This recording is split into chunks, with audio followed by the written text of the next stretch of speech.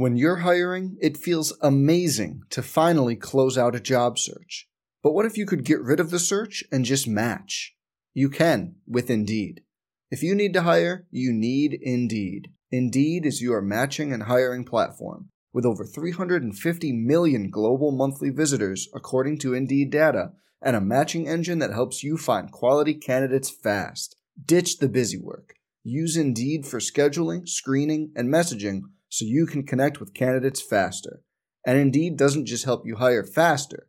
93% of employers agree Indeed delivers the highest quality matches compared to other job sites, according to a recent Indeed survey.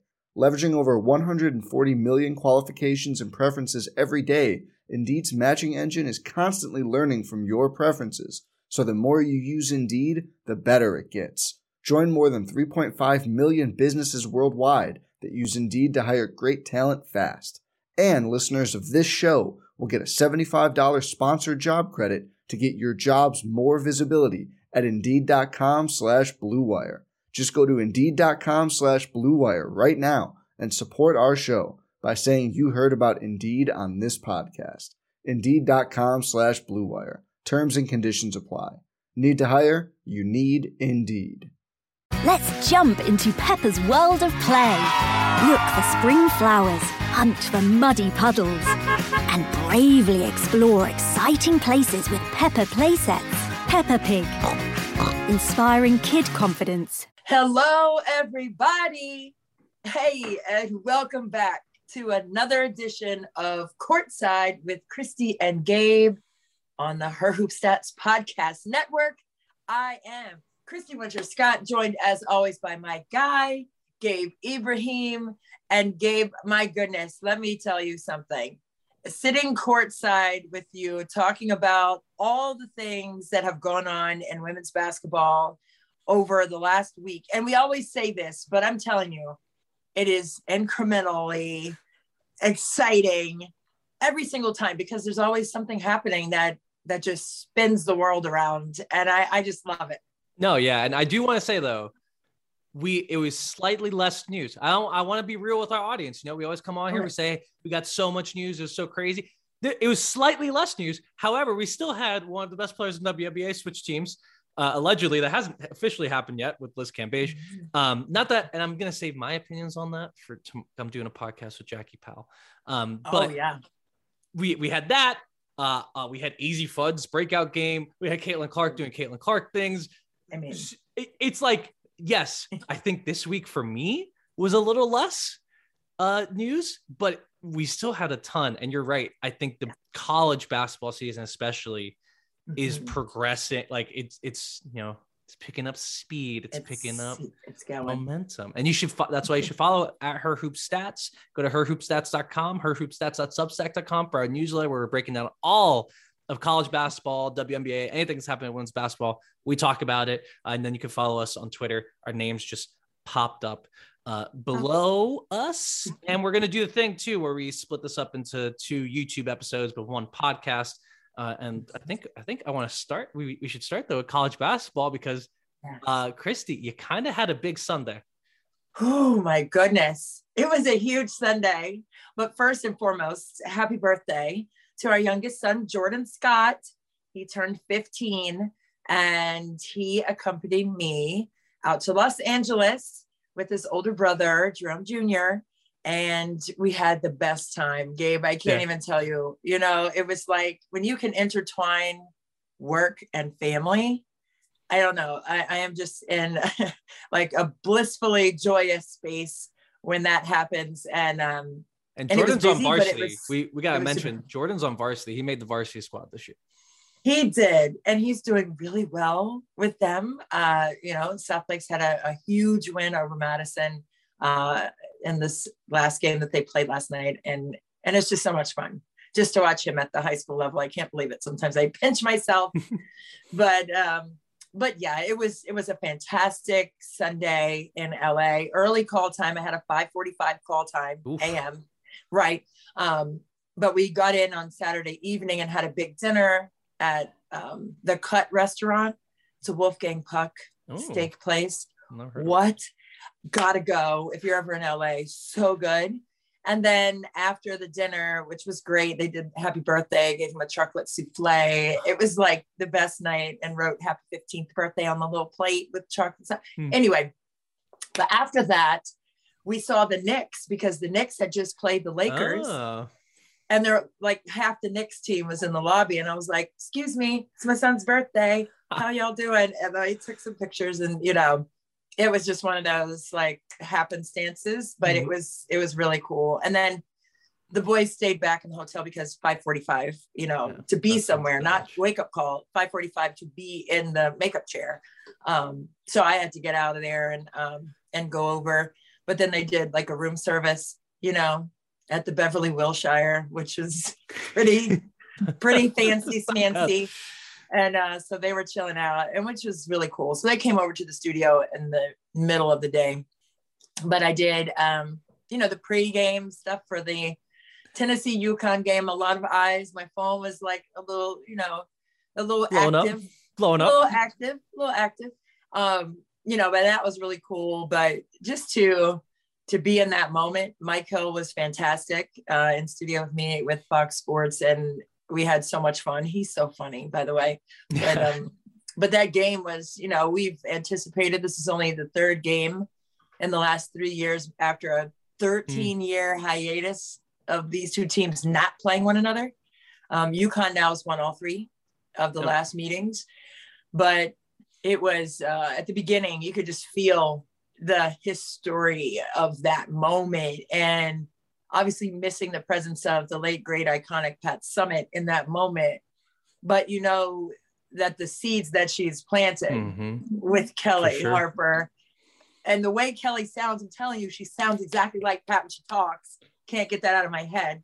But just to have the connection to Pat, and then knowing that Kelly played against UConn in all those great battles, and I believe she was, as a player, 4-1 against UConn.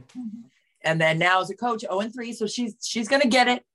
But they're still working out, you know, with some injury situations, and Kean Green being out with an ACL, you know, just a couple of weeks ago. So it takes time to get reacclimated. But speaking of reacclimated, wow, AZ5. I mean, Gabe, what did you think of AZ? So, I mean, coming in, like I was thinking about all that history, because I've read Sum It Up, Pat Summitt's book. I remember reading how she talked about why they decided not to play UConn anymore.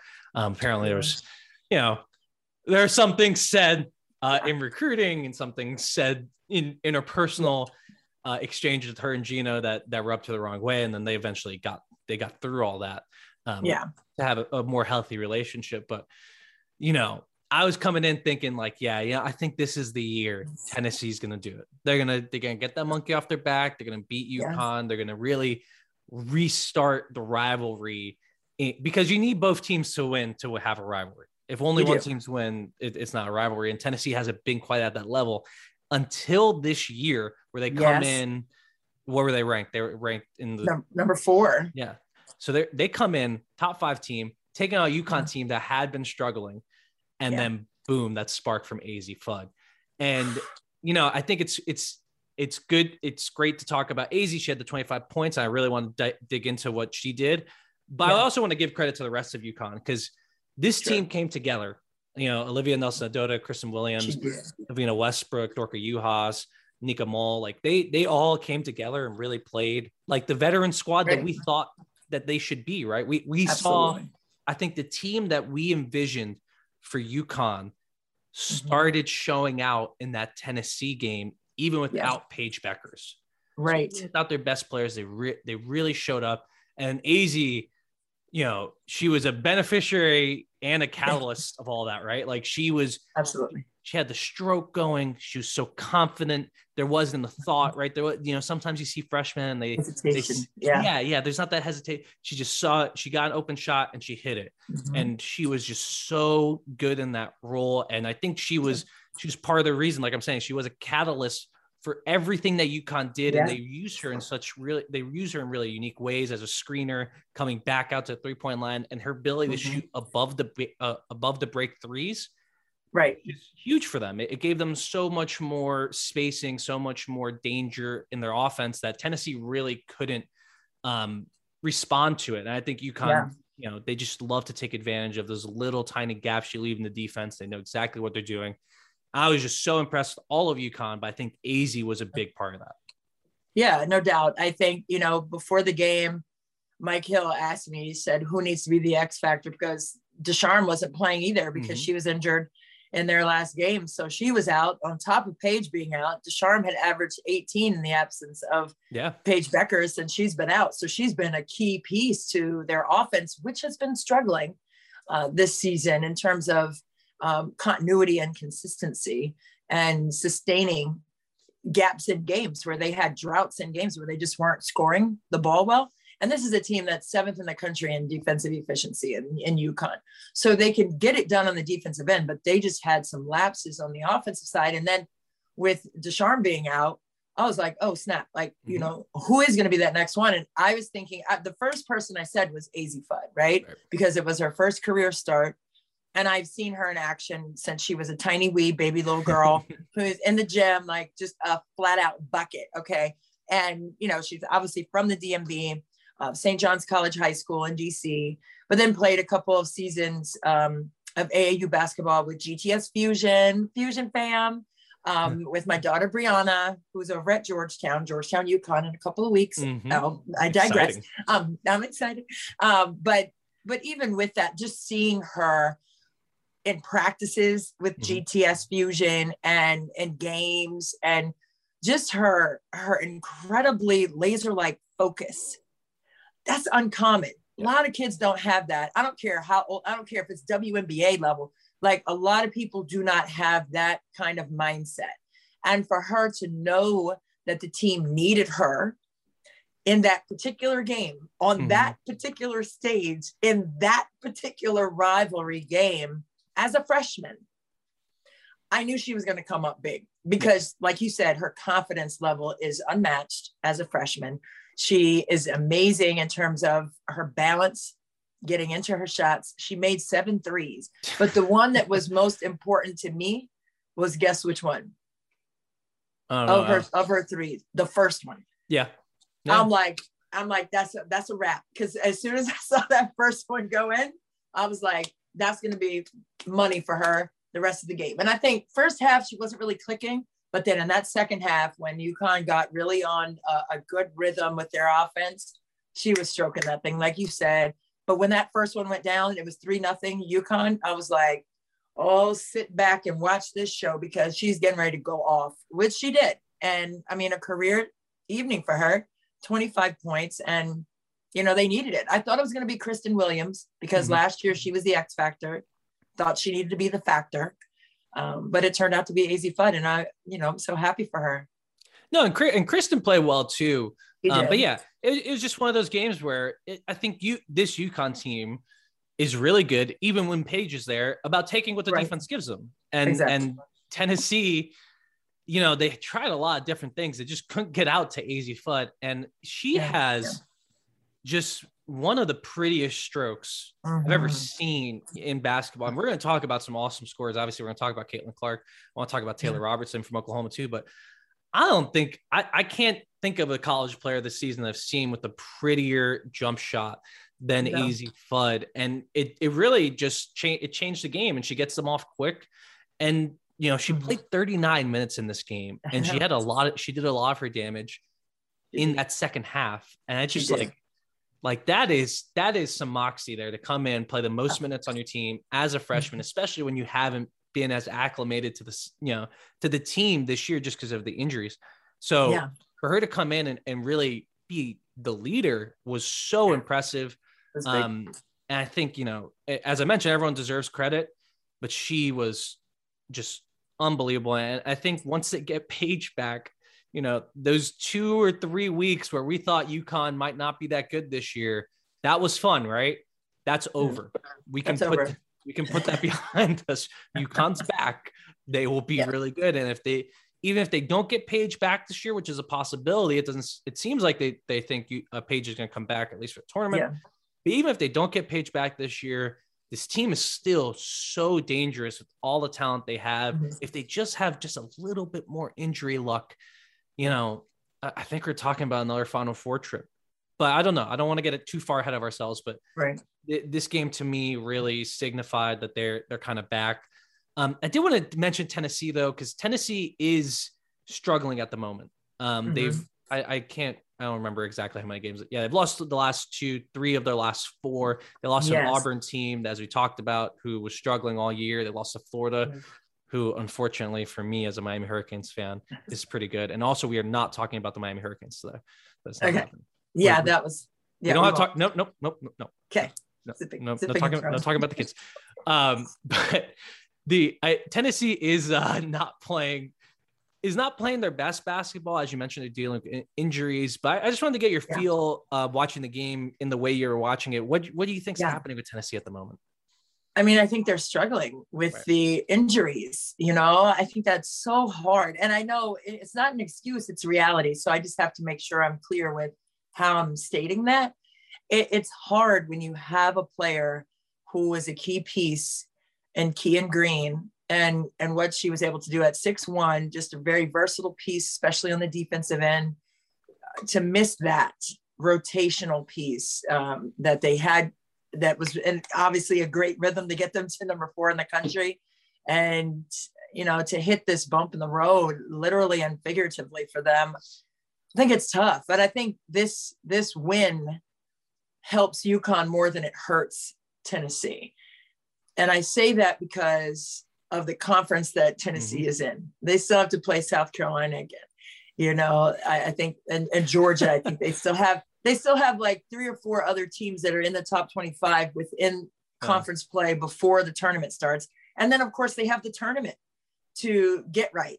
Okay. So with UConn, they don't really have any other teams in the Big East besides DePaul that's maybe receiving votes and down there at the 25 to 30 slot. I mean, and that was a close game last time they played. So DePaul is probably going to give them the biggest challenge. Not to say other teams can't, but I'm just saying in terms of being ranked in the top 25, Tennessee has more chances to get right before tournament play and before the NCAA tournament. UConn needed this win in a big way because of seedings and the national landscape of things when it comes to ranked wins and the net rankings and all of that. So I am concerned about Tennessee because losing the way that they have lost games and understanding that coming into the UConn game, they were averaging 17 turnovers a game and that turnovers did them in against Auburn and Florida. And that second half gave, some of those turnovers, I was like, wow. They just can't do that. Yeah. And coming into that game, Kelly Harper was saying, we just had so many live ball opportunities that we gave to Florida, at least 4 or 5 layups, just long passes on the perimeter that just got picked and they went the other way. And she was adamant and saying like, we cannot have that. So that's something obviously that they need to shore up because obviously that's empty possessions that they can't even test their wares at the rim. Yeah. So for me, that's my biggest concern. Can they take good care of the ball and not give live ball opportunities to their opponents moving forward in the SEC? And that's a tall task. That's a tall task, especially when, you have lost 3 of the last 4. Your momentum is different than it was, 2 weeks ago. And you look back 2 weeks ago, I think it was the 23rd of January when Kean Green got hurt. So that's like the same timeline. So maybe they just have to rework their rotations and their chemistry, but they also need to lock in on their focus in terms of taking care of the ball.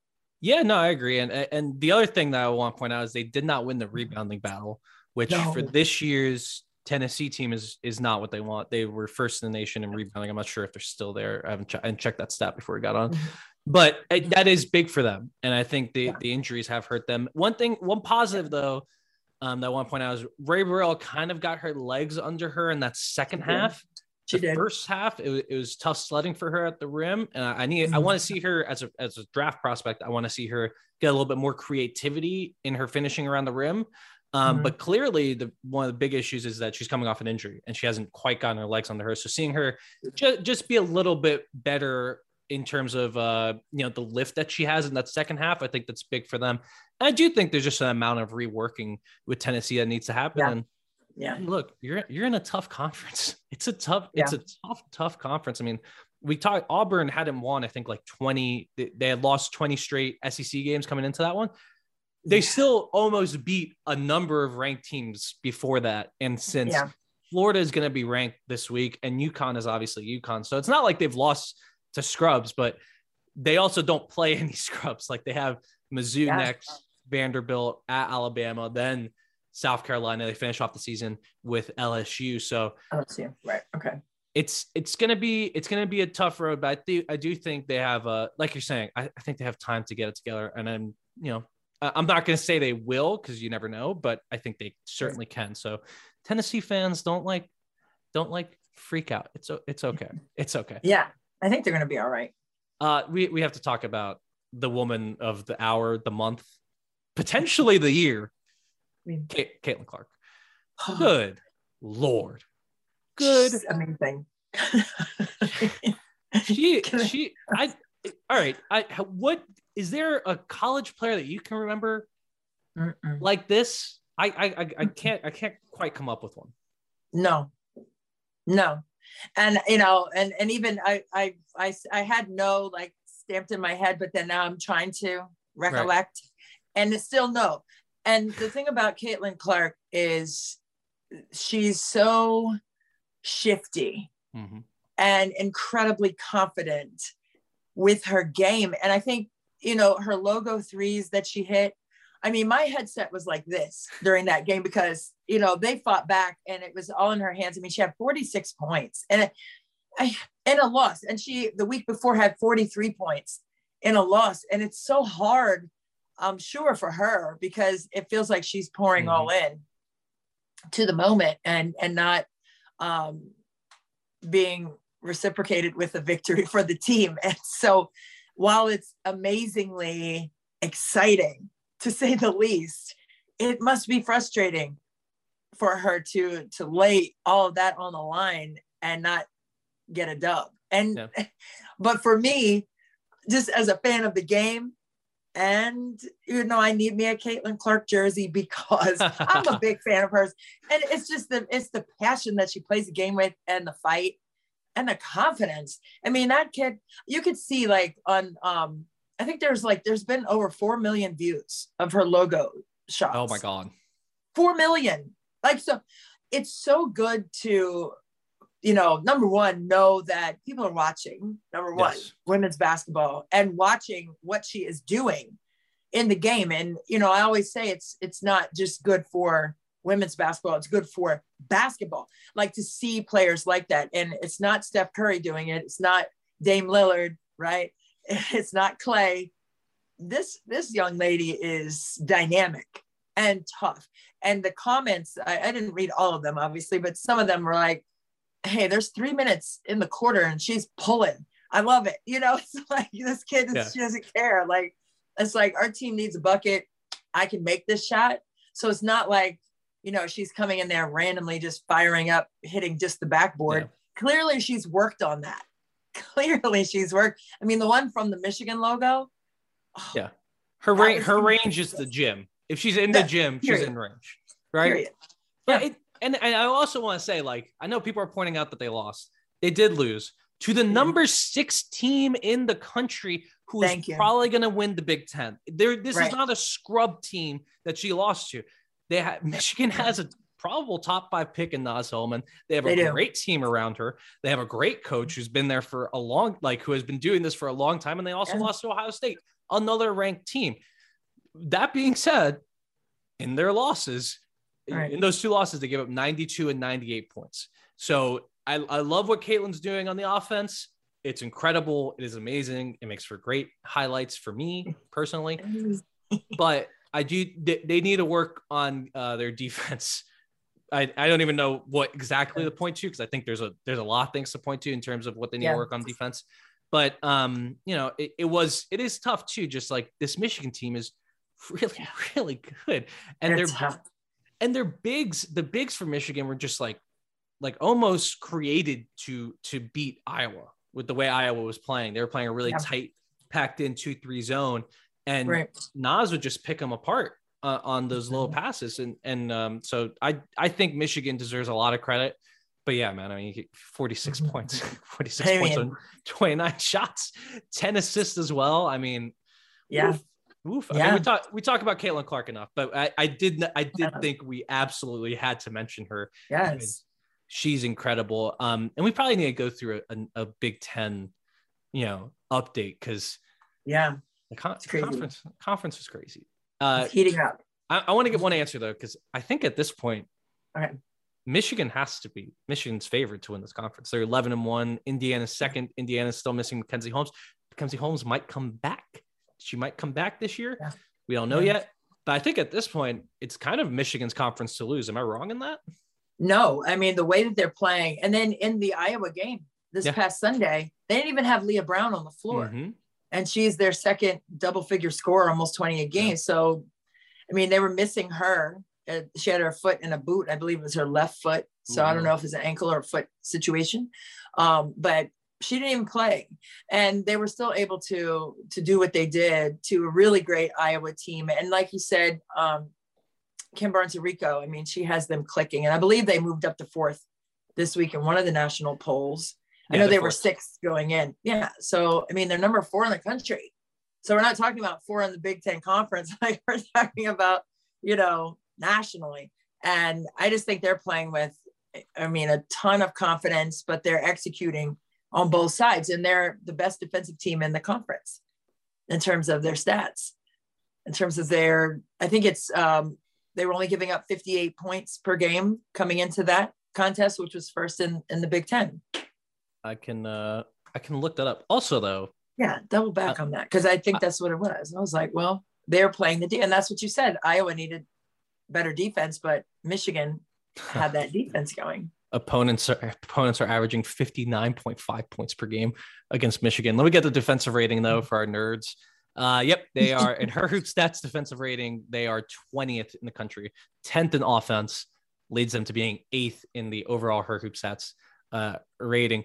I'm sorry, I had a quizzical look on my face. I don't know if you noticed that. I did. Why is Louisville ahead of NC State? I realize NC State lost to Notre Dame, but I mean, they recently played. I feel like NC State should be ahead of Louisville by virtue of that win.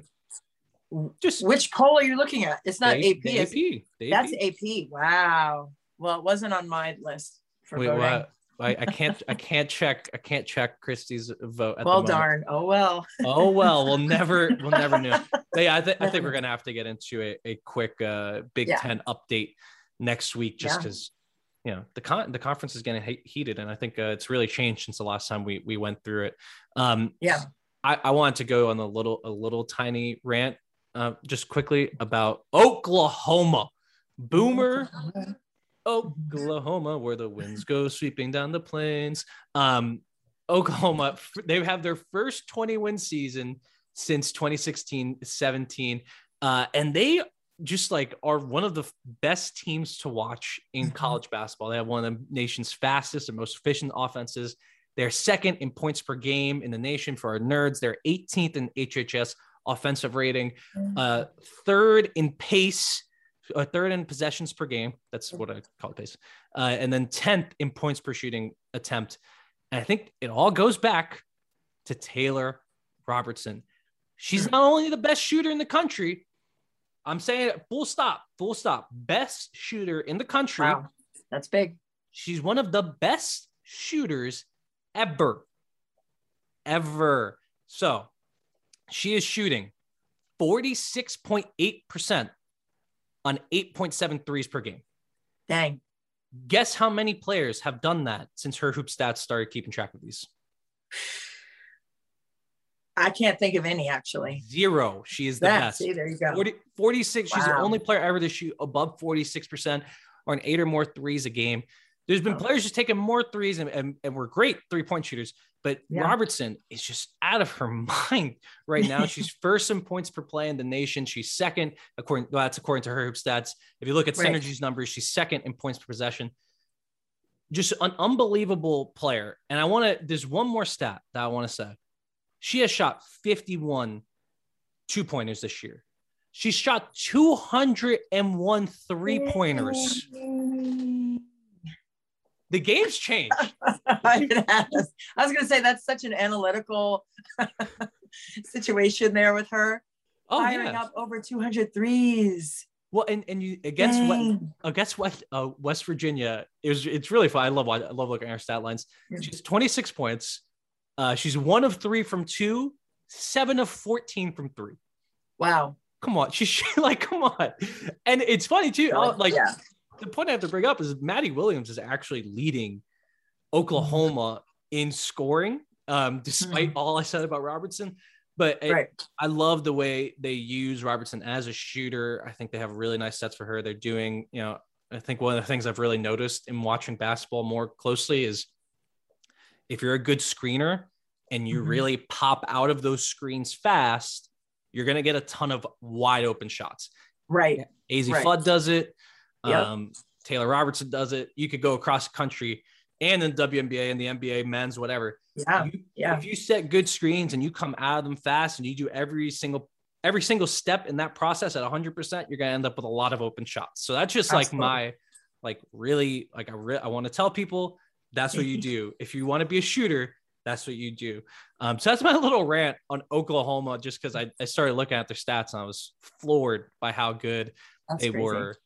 Do you want to let's talk about them though in the context of the Big 12? Sure. Because this conference is another one that I think we're gonna have to do a nice roundup for, because there's a lot of really good teams. Iowa State's on top of the conference, tied with Oklahoma at 9-2. We got Baylor at 7-3, Kansas State at 7-4.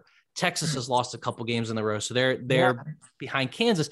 And just so many good teams here, and so many excellent players. I mean, Ashley, every team you look at, they have a star player.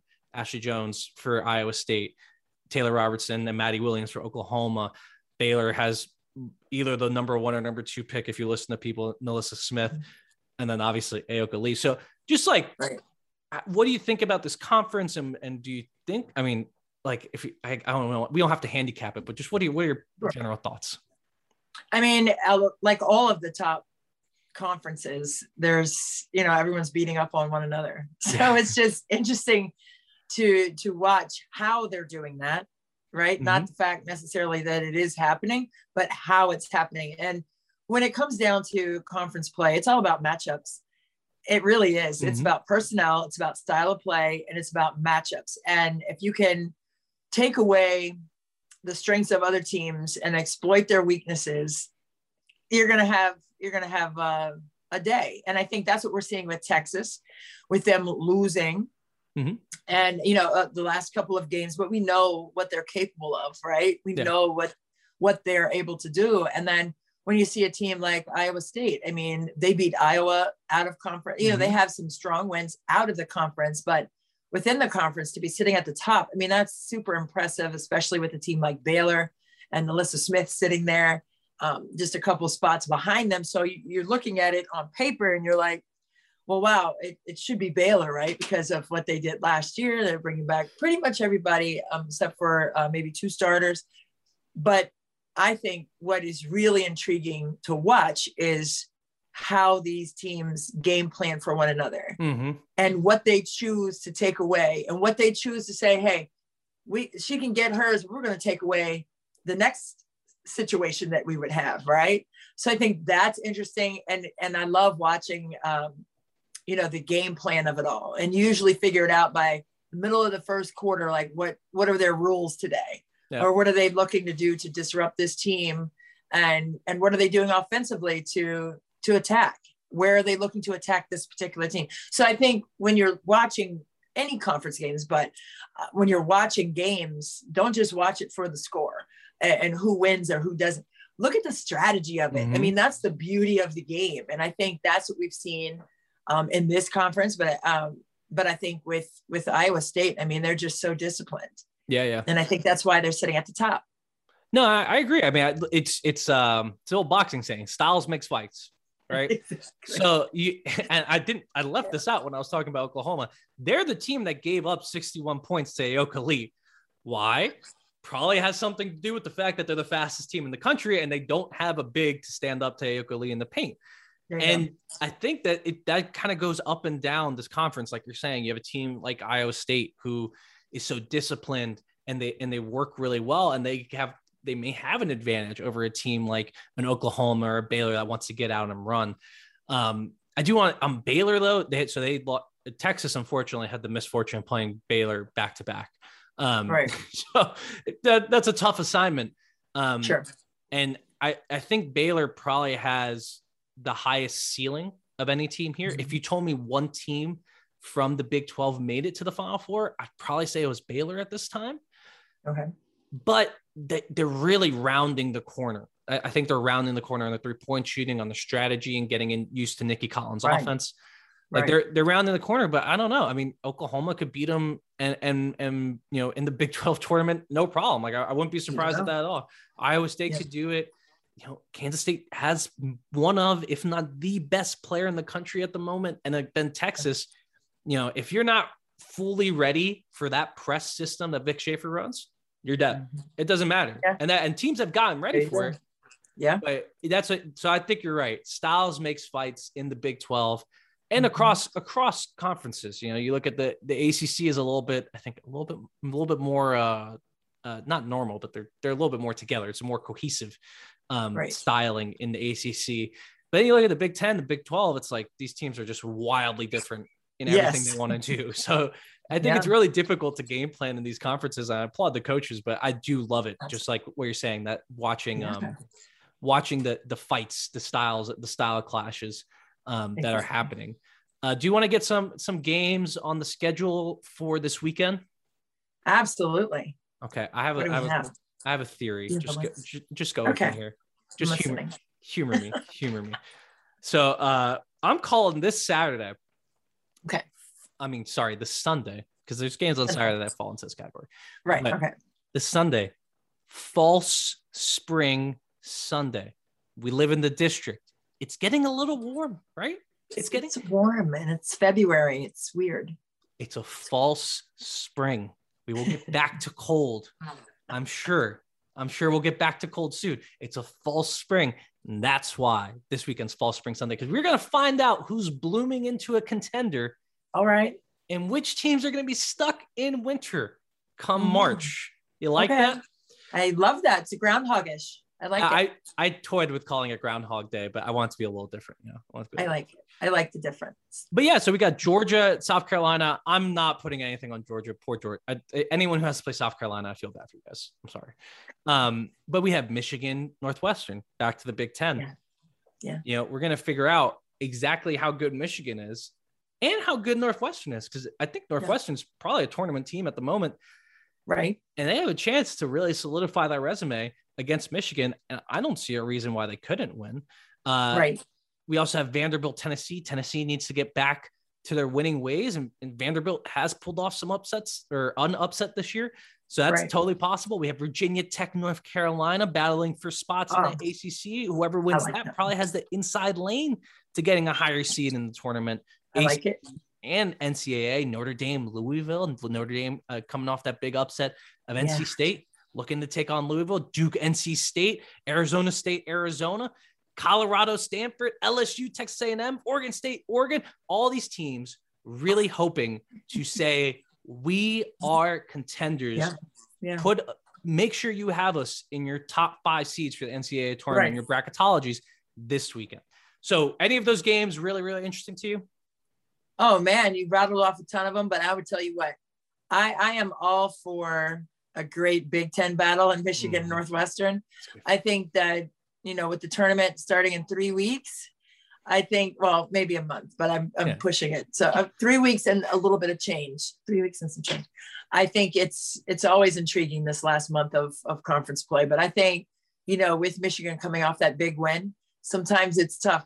That next game, to come back and bring that same moxie. So that I think that's going to be a big test for them, especially against a team like Northwestern with their blizzard defense, that they're going to be trying to be disruptive, and they rotate quickly. They're right there up the line, and Burton and her quick hands. Come on, man. That's going to be a great challenge. And who knows if Leah Brown is back, for that game. So I think that's going to be something to keep eyes on. But I mean, throughout the ACC, I think also there's some really great games. I mean, I love that matchup with Virginia Tech and North Carolina. I think that's going to be I'd love Kenny Brooks, even when he was at James Madison and what he did there, winning championship after championship in the CAA. I think that's going to be a true test, especially. Well, I know we're not talking about Miami, but I was going to say, especially since North Carolina had that big win. They had the big win over blank last weekend, over redacted. We're not mentioning the scores, certainly. No, I was quite surprised by that. If you want to go look at the Miami North Carolina game on your own time, we're not talking about it. We're not going to talk about it. But I kind of ran down the road to a dead end on that one. But it was the story. It just happened to be their previous matchup. So sorry. So I like those matchups off the top.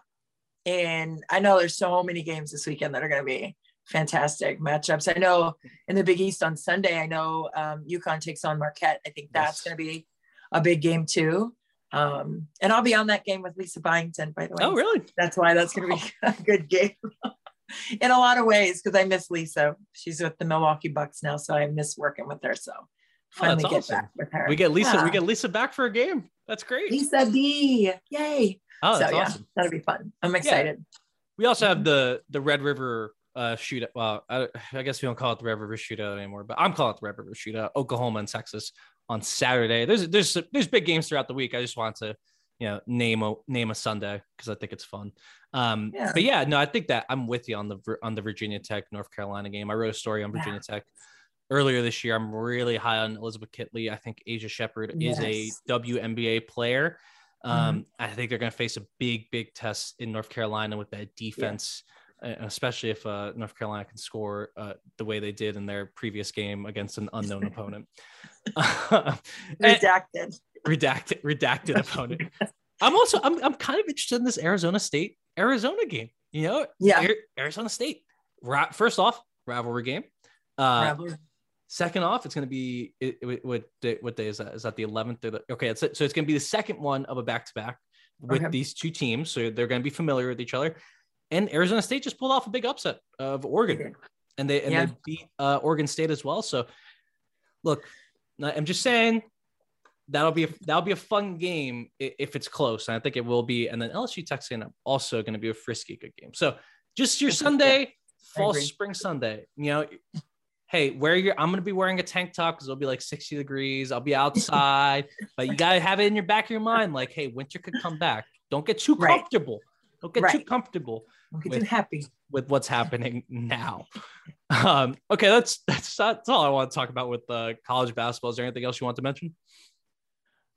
With college basketball, no, I'm just going to leave it right there. And I thought, we really did a comprehensive examination of NCAA women's basketball. So many great things, so many great storylines. And next week is going to be even more exciting because it's like you build bricks with things, it's just like boom, boom. I love it as we head into conference tournament play. And then of course the NCAA tournament. So that'll be awesome to continue to keep track of.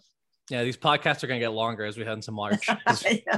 We're already pushing to an hour and 30 minutes pretty much every time.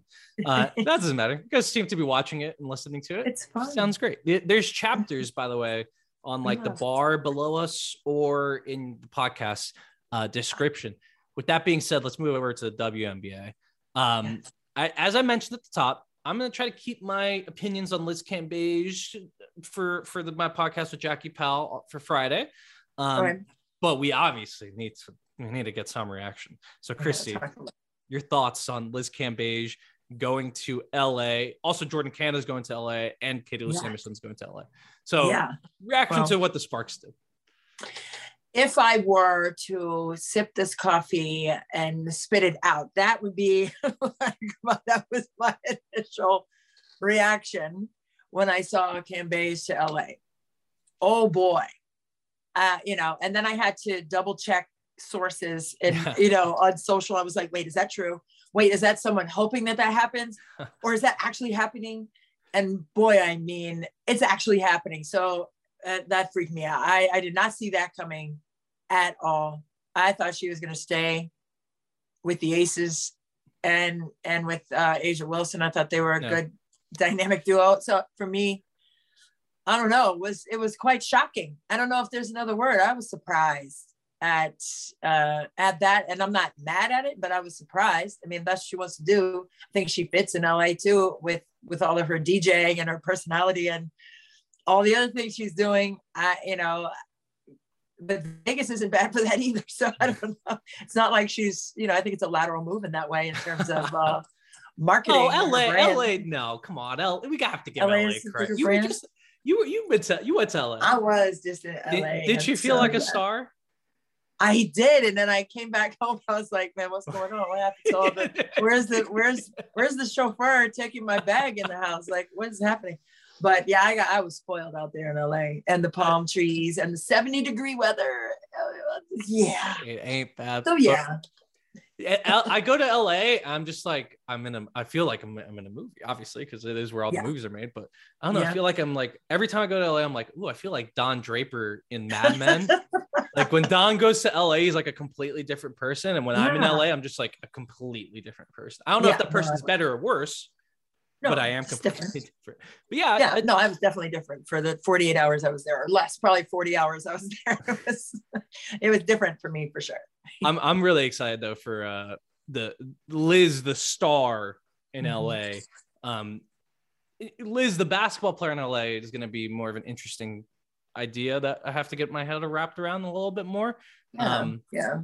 But it's going to be fun. I think without a doubt it will 100% be fun. And we're going to enjoy it as fans, and we'll see how they do. Yeah, we will see. So let's bring us though from the La La Land back to reality here in DC. Okay. Contavious Caldwell Pope of going from LA to DC. Okay, here we go. Also I just want to take a brief second. I know we're talking WNBA, but shouts to all my Heat fans here in the suburb of Miami called Washington DC, because we took over the Wizards game. We were so hyped. We were yelling. I was gonna say that probably. I knew you were there without knowing for sure that you were there, but I knew you were there. I started so many "Let's Go Heat" chants, and we were talking. We were kind. But it did get a little heated. So shouts to all my Heat fans in DC, if you guys are listening. I want to talk about the Mystics though, because I want to get really deep into it. I don't think we've gone quite deep into the Mystics yet. So they obviously have changed this team substantially. Tina Charles is off to Phoenix, which crazy. We'll definitely talk about that again. Dang. But Tina Charles is off to Phoenix. They bring in Elizabeth Williams. We talked a little bit about the fit with Elizabeth Williams, but the more I think about it, I'm just kind of wondering, like, do you think their finishing lineup? Because remember, your finishing lineup is much more important than your starting lineup. True. And while I know there's going to be matchups and all that, in general, do you think the finishing lineup for this team includes Elizabeth Williams, or do the Mystics kind of go, I'm putting in quotes, small-ish, with Elena Delle Donne at the 5, Maisha Hines-Allen at the 4? No, this is just my personal opinion without knowing, strategy from Mike Thibault. I just think, to have a rim protector and a rebounder in at the end of games is vitally important. So if I'm coaching, which I am not, but if I am, I would like to have, and it also depends on matchups and who you're playing. However, I would feel a lot more comfortable defensively and rebounding wise, which is kind of one and the same, having Elizabeth Williams on the floor. Offensively, she said, I'm known as a defensive rebounding kind of player, block shots kind of player, but I came to DC because I want to test what I can do offensively. So I think that right there solidifies it for me, because we already know what she's going to bring defensively, right? We already know what she's going to bring on the glass. So let's see what she does on offense too. Can she be a key piece on that side of the court for the Mystics? And the fact that she wants to do that, and the fact that we've seen her evolve over her career, from Duke now here. I think it's something to definitely take a look at, but I would have her on the floor at the end of the game.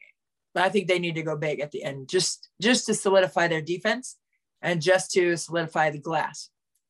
Yeah, I agree. And I think to a certain extent, this also depends on Maisha Hines-Allen's development. She's obviously been a key piece to this team for a long time, but or at least for the last 2 years. But she, I think last year she didn't quite make that next step that we saw. That we saw as potential. She was injured. She came to camp late. I think it was a weird season in a ton of regards. Her role kept changing. So with a little bit more stability, if she develops into the player that we see, the potential that we see, it's going to be really hard to keep her off the court. And then you're going to have to, change your mechanics around. And, if her shooting continues like this, they can run that true 5-out system, Natasha Cloud, Errol Atkins, Alicia Clark, Maisha Hines-Allen, Elena Delle Donne. That's an incredible 5 in terms of. I was going to say, I like that list. Offense. In terms of offense, that's an incredible 5. But with the addition, though, of Elizabeth Williams, I want to know if you agree with this. This is the most defensive talent that the Mystics have had in the Elena Delle Donne era. You have Natasha Cloud, Alicia Clark, Errol Atkins, Elizabeth Williams. All 4 players have made an all-defense team. Yep. And then you have Maisha Hines-Allen, who, in my opinion, is no slouch on that end. Right. I think for this team, the reason they didn't make the playoffs last year was because of their defense. Yeah. With a healthy Alicia Clark and with Elizabeth Williams, I think they can get up to their highest defensive rating in the Elena Delle Donne era. Do you think that's true, or am I being a little too optimistic? Oh, no, I'm 1,000% in agreement with that, because, Mike Thibault even alluded to that, saying that, they have 4 players who are made all defensive teams. Mm-hmm. And he said that, maybe that'll motivate everybody else on the team, you know what I mean? To be that, tactically sound on the defensive end.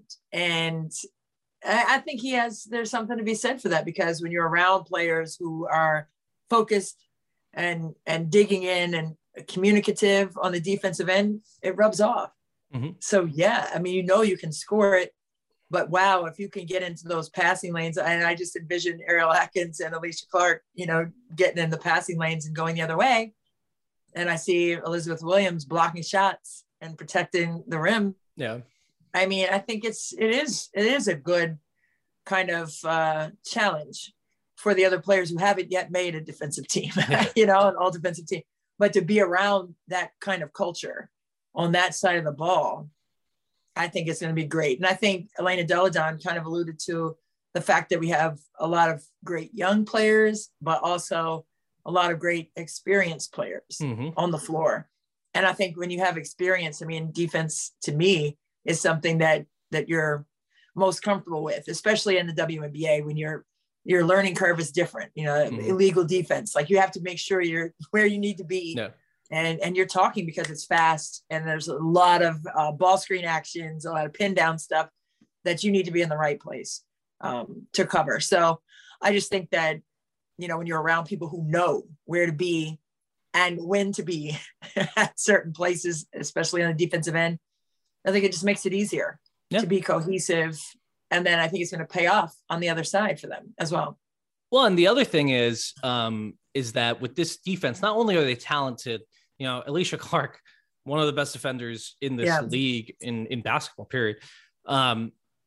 They are also really good communicators, and that's what you need with defense. Like, that is, you can have someone who's maybe not as quick, maybe someone who's not, the sort of rim protector. And I'm talking about Elena Delle Donne. Let's be real. The weak link here on this awesome defense would be Elena Delle Donne, but she's an excellent communicator. Like, she doesn't she understands the game so well that even with some of her physical limitations, and we'll see what those are if she's healthy this year. Right.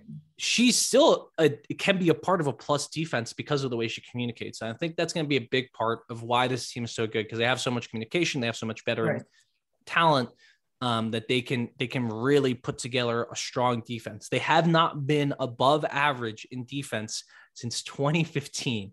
Wow.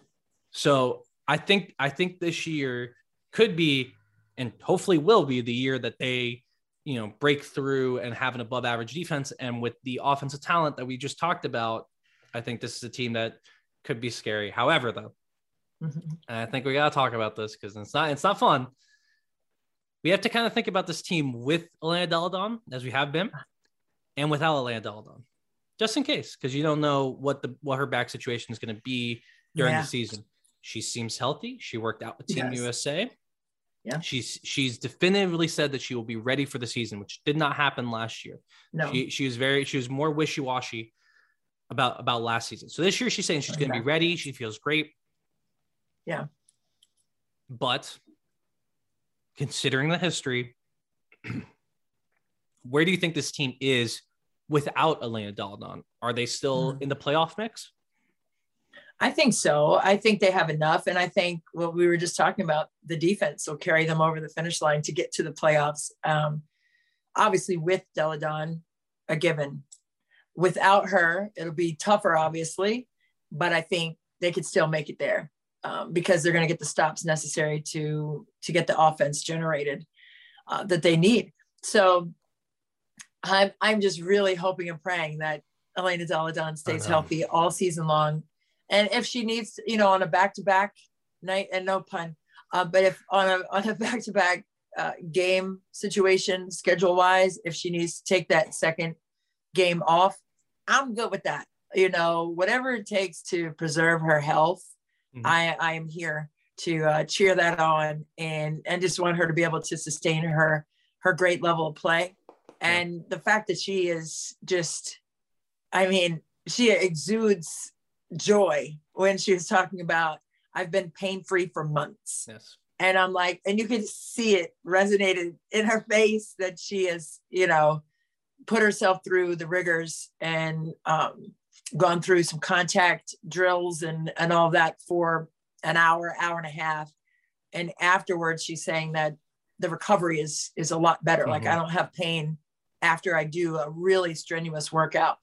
So hopefully she'll be able to sustain that throughout the season. And, she'll continue to say, I've been months pain-free as the season starts too. So it remains to be seen, but I'm very optimistic, pun intended, about Elena Delle Donne.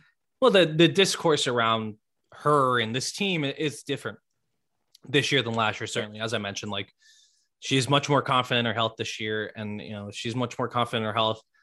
I think we have reason to be, but I don't want to get I don't want to get like my hopes up for me and for her, because then I want her to be healthy and happy first and foremost, and I want her to be playing basketball, but she has a life. So I'm hoping, and I'm with you, sending so many good vibes that she's healthy. Man.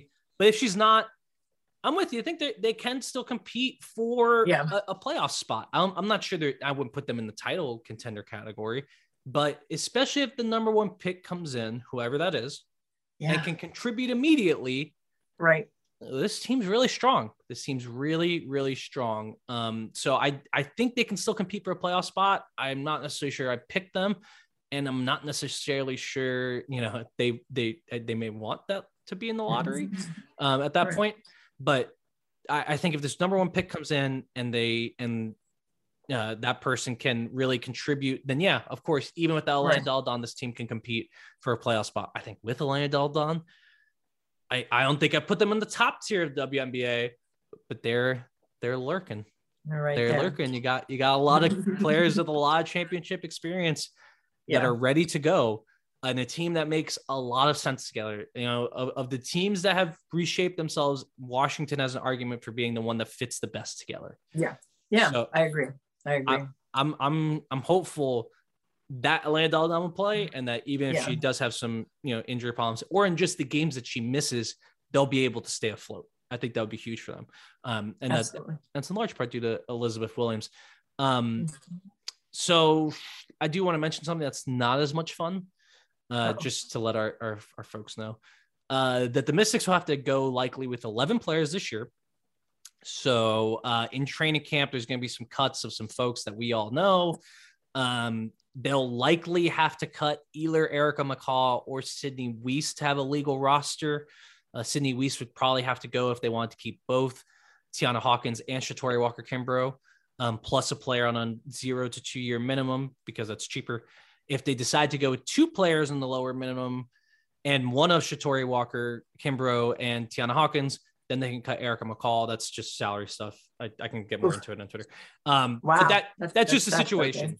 That's just a situation is that one of those players is going to probably get squeezed here. And we also are still waiting on the mystery move that was teased, which our Twitter sleuths have kind of thought that it's Rui Machida, the Japanese point guard. Because she fits into that little silhouette that they posted on Twitter. I know I've been trying to figure out the silhouette and it's really hard. I think the people on Twitter seem to think it's her. But yeah, I just wanted to say, like, if someone is getting cut here on this roster, I personally hope that Tiana Hawkins and Shatori Walker-Kimbrough are back, because then we get to see the bands back together. And I think they'll fit. I think they'll fit. Yeah, I like it. And who knows who that silhouette person is, but if it is her, say her name again. Rui Machida. Rui Machida. She will make a big difference, because if that's who it is, isn't she like a 3-point dynamo? Like, awesome. Just come on, man. Like, I'm good. Bring her over here. she's let it fly. Leilani Mitchell does not appear to be coming back. I think actually Leilani's pregnant, or she's given. I'm not sure. I saw that somewhere that she was pregnant and that she signed up to coach in Australia this year. So congratulations to her. But it appears that she will not be back, and that opens the door for Rui Machida, who happens to play a lot like Leilani Mitchell. Okay, I did not know about Leilani. Oh, Leilani! Congratulations. Yeah, right. It's I think it's her second kid. Yes, Cash is her son. Yeah. Yes, Cash. Oh, Cash. But I'd love this. It'd be amazing. I don't have any reporting to suggest that this is true yet. Okay. If it is, though, it's really fun. However, you guys should go back and look at what she did in the Olympics last year. She had 18 assists against France in that semifinal game, which was a banger. So go back and watch her and get a little excited, because that'd be super fun. That would. Yeah. Unfortunately, I do think McCall, I don't think, looking at the numbers, McCall or Weiss are going to have to go. I don't know, who would I keep out of those two with this roster? That's tough. I hate the business of basketball, right? It's like, just keep them both and let's just play. But unfortunately, can't do it. To the salary, it's a salary cap. Business. The cap is what it is, and they have to deal with it. But I don't know. They don't have a lot of wing. Oh, they do have a lot of. I don't know. Wait, do they need a wing more or a big more? I think they need a big more. I think they need a big more. Erica brought a lot. She did, on not just when she was playing, but also on the bench in terms of her chemistry, energy. I don't know. I'm glad I don't have to make that decision, because that's just tough, because they both obviously deserve to be in the league and on this team. But, contractually speaking, you have to make tough choices and decisions. So I don't know. I don't know for them. But regardless, I think this is a exciting Mystics team that we're going to see on the floor, especially if Lana Del Don's healthy, and especially with the number 1 pick, which we got to get in at some point, maybe next month when WNBA free agency calms down. We'll get into exactly who we think of this, because I've already given we kind of got into it, but I want to get into it a little bit. I want to get into it a little bit more. Okay, do you want to talk about Team USA?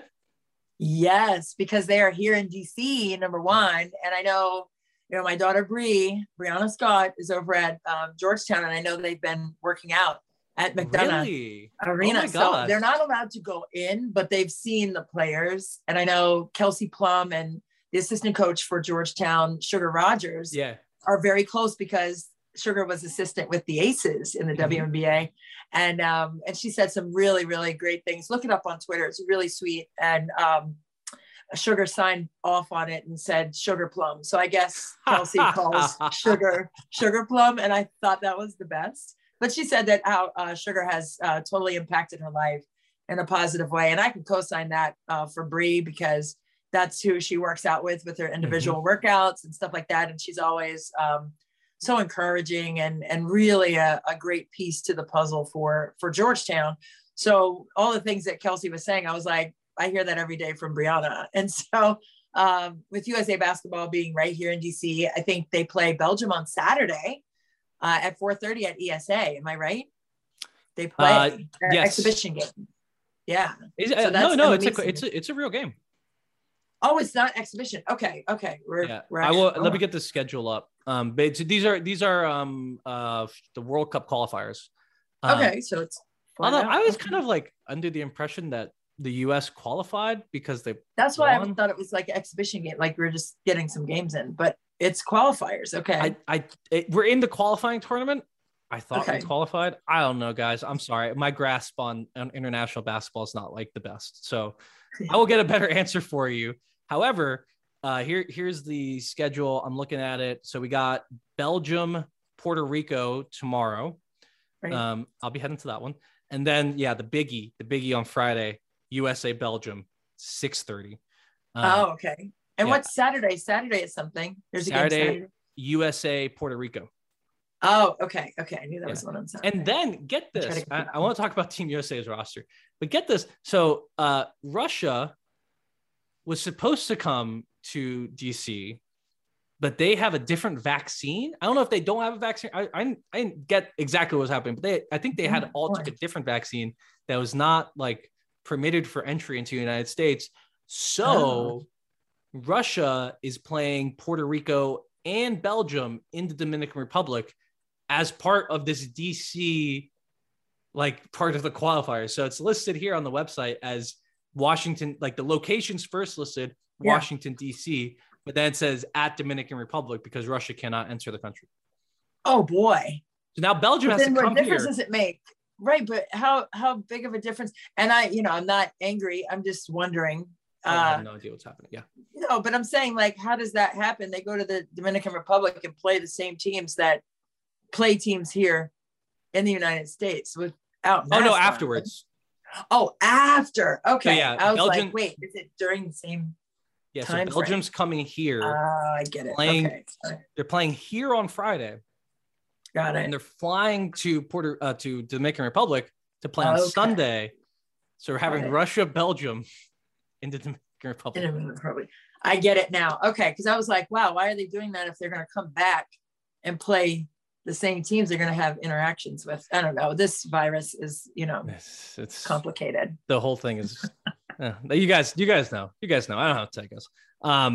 Let's talk about the Team USA roster, though. I think everyone who made it, the players who didn't make it, they didn't make it because they were injured. Or coming off an injury. So Lane Deldon, Benaj Delaney. I don't have the full list of everyone who showed up to camp, but pretty much everyone who showed up to camp and is not playing is coming off an injury, and that's why they're not playing. Right. The roster, as you might imagine, though, is still pretty awesome. So I'm gonna list out the experienced players. We have Jewel Lloyd, Kelsey Plum, as you mentioned, Ariel Atkins, DC Zone, Steph Dolson, Alicia Gray, and Chelsea Gray. Those are all players that have been with Team USA and played with Team USA in the last Olympics or on the 3-on-3 team. We have the entire 3-on-3 team back. And then we have some newcomers, Natasha Howard, who is super pumped up on Twitter. I know most of you guys can't follow her on Twitter because your tweets are protected. But Natasha Howard was pumped up about being on Team USA. Brianna Jones, Kayla McBride, Kelsey Mitchell, Dearica Hambia, and Alyssa Thomas. Alyssa Thomas finally on this team. Finally. Yes, please. So, do you want to pick a starting lineup? What? Me? I can go first. You go first, man, because it's a lot. I'm like calculating too many things. So here's what I got. So Chelsea Gray has to be a starter at point guard. No offense to anybody else. Yeah. I think Jewel Lloyd has to start the 2. No offense to Kelsey Plum. Then at the 3. There's so many options that it gets a little complicated. Okay. I'm stuck here, and I could use your help between Ariel Atkins and Kayla McBride. I mean, I know we obviously I'm going with Ariel Atkins. I'm going with the AA. And it's because of her defensive energy too. You know what I mean? I think, and her consistency. Mm-hmm. And all things aside, even if she didn't play here in DC, I would say that, you know, just her skill set and her speed and energy on the defensive end, and the fact that she can stroke the three. And not that Kayla McBride can't. That's a thing. But I think she's more consistent, most consistent with her shooting. And I don't know what her hoop stats says about the consistency of that stat for those two, but that's just from, you know, putting my eyes on both of them and just thinking it through just here on a knee-jerk reaction. But I think Ariel Atkins maybe earns that 3 spot. Yeah. I think so. Okay. I don't know though. I mean, because Kayla McBride brings a lot of the same things you're saying. And she's obviously a great player. Atkins may have the edge in terms of experience with Team USA. I mean, I think you have to throw Alicia Gray into this mix as well, just because she brings a little bit more length than either of them. True. I don't know. Let's go Ariel Atkins. Home. Yeah. Home. She's at home. She's at home. Let her be in the start now. At the 4, this is a very difficult decision. This is bad. But I don't know. I think you got to go with Alyssa Thomas. I don't see how you don't. I don't see how you don't. No, she's a machine. No shade. Well, it's also the issue here is like, so there's Alyssa Thomas. Right. And I'd say the next best player on this team, well, Natasha Howard and Alyssa Thomas are kind of neck and neck, and they would both probably ideally play the 4. Right. But I don't think, I think you have to put Thomas in the starting lineup because she's just a little bit better. She brings something that the other players don't bring. So I want to get her on the floor a little bit more. And I probably shift Natasha Howard to the 5, but I have a slash line here just because Steph Dolson works so well in these situations, you know, where there's a bunch of star players and she kind of has to just be the passer, the screener, the rebounder, do the dirty work. She works so well in that position. Not that Natasha Howard doesn't, obviously, but I think you have to give her a little bit of credit here, enough to say that she's really the only, her and Brianna Jones are the 2 true centers. Right. I think I would go Natasha Howard over both of them, but I think Dolson definitely deserves a little bit of consideration there. Yeah, I agree. I like Natasha Howard and, you know, what she was able to do on the interior in particular. I mean, she is such a striker from the high post area in terms of driving and finishing. Yeah. They need that. And defensively, they need that too. And what she's able to do on the glass. So I like that. And to put her alongside Alyssa Thomas, I mean, that to me is a combustible situation in the paint for anyone who they play. They're going to be so disruptive. And then Ariel Atkins and the gaps. And then you said Jewel Lloyd and, oh my God, Chelsea Gray. I mean, I'm just salivating right now thinking of what they're all going to look like on the floor. But thank you for walking me through that, process of choosing. But I think those 5 would be so dynamic together. I think that makes it a great group. I'm going to look at Belgium's roster really quick. I want to see it. I want to see what the roster is for this World Cup qualifying, if I can find it. I'm sure Chicago Sky's Emma Meesseman is on there. I'm sure. I don't know if Julie Alamond is playing for them right now. I can't find the roster, guys. Come on. I need a little bit of help. Internet. You're killing me. You're killing me. You're only showing me the 2020. Okay. We'll have to talk about Belgium, USA after the fact. But that's gonna be an awesome game. You got Emma Meesseman. I think Julie Alamond might be there. They have a great commitment to their national team. The Belgians do. Yes. And it's going to be a really interesting game because this USA team's awesome, but that Belgian team has a lot of time together. Yeah. And this is not, there's some players missing here on the USA that could open the door for Belgium to win. Again, very true. Anyone out there that knows what this tournament actually means, because I was under the impression that we made the World Cup by virtue of winning the World Cup. To qualify already. But if someone can explain that to me, maybe I'm completely wrong, folks. So don't. And me too. And me. Explain it to me too. I'm glad we're saying this at the end of the podcast. Don't listen to us on this one. All right, Christy. That's all I got. We're getting out of here a little bit early. Only an hour and 12 minutes. Look at us. That's brief. for us. That is very brief for us. But I do, before we go, I have to give a shout out to Playa Society. All right. Support your Black-owned businesses, people. I did. This wasn't a freebie. I supported it. It was Black History Month. Black women run it. And Playa Society. Oh, and I have the pants too. Wait, this is on YouTube, right? Yes, it's on YouTube. Ooh, I love those pants too. And it's comfortable. And I'm not being, a paid, advertiser or sponsor, but it's nice and thick, like seriously. And the sleeves are long enough. I have super long arms. The sleeves are down and it's like crazy thick and warm and cozy. It's really good. So Playa Society, go on their IG. I thought it was because I'm Cuban and from Miami. I thought it was Playa Society. Well, I mean, it very well could be, but Playa. No, there's not a beach. There's not a beach. It's Playa. I call it Playa because I've lived in Miami for too long. Playa Society. If you would like to sponsor Courtside, though, simply hit us up. Simply hit us up. We love your stuff. I could give a set to Bree or something. I already have this one, but I can give her if another one comes along. Push that on. Two wonderful models. I have a camera. I could take pictures. I'm not necessarily a model type. We can do it. we can do it, guys. So let us know. Playa Society / Playa Society, or anyone who wants to send us stuff, we will wear it, and we will wear relentlessly plug it. Okay. Absolutely. But you know what?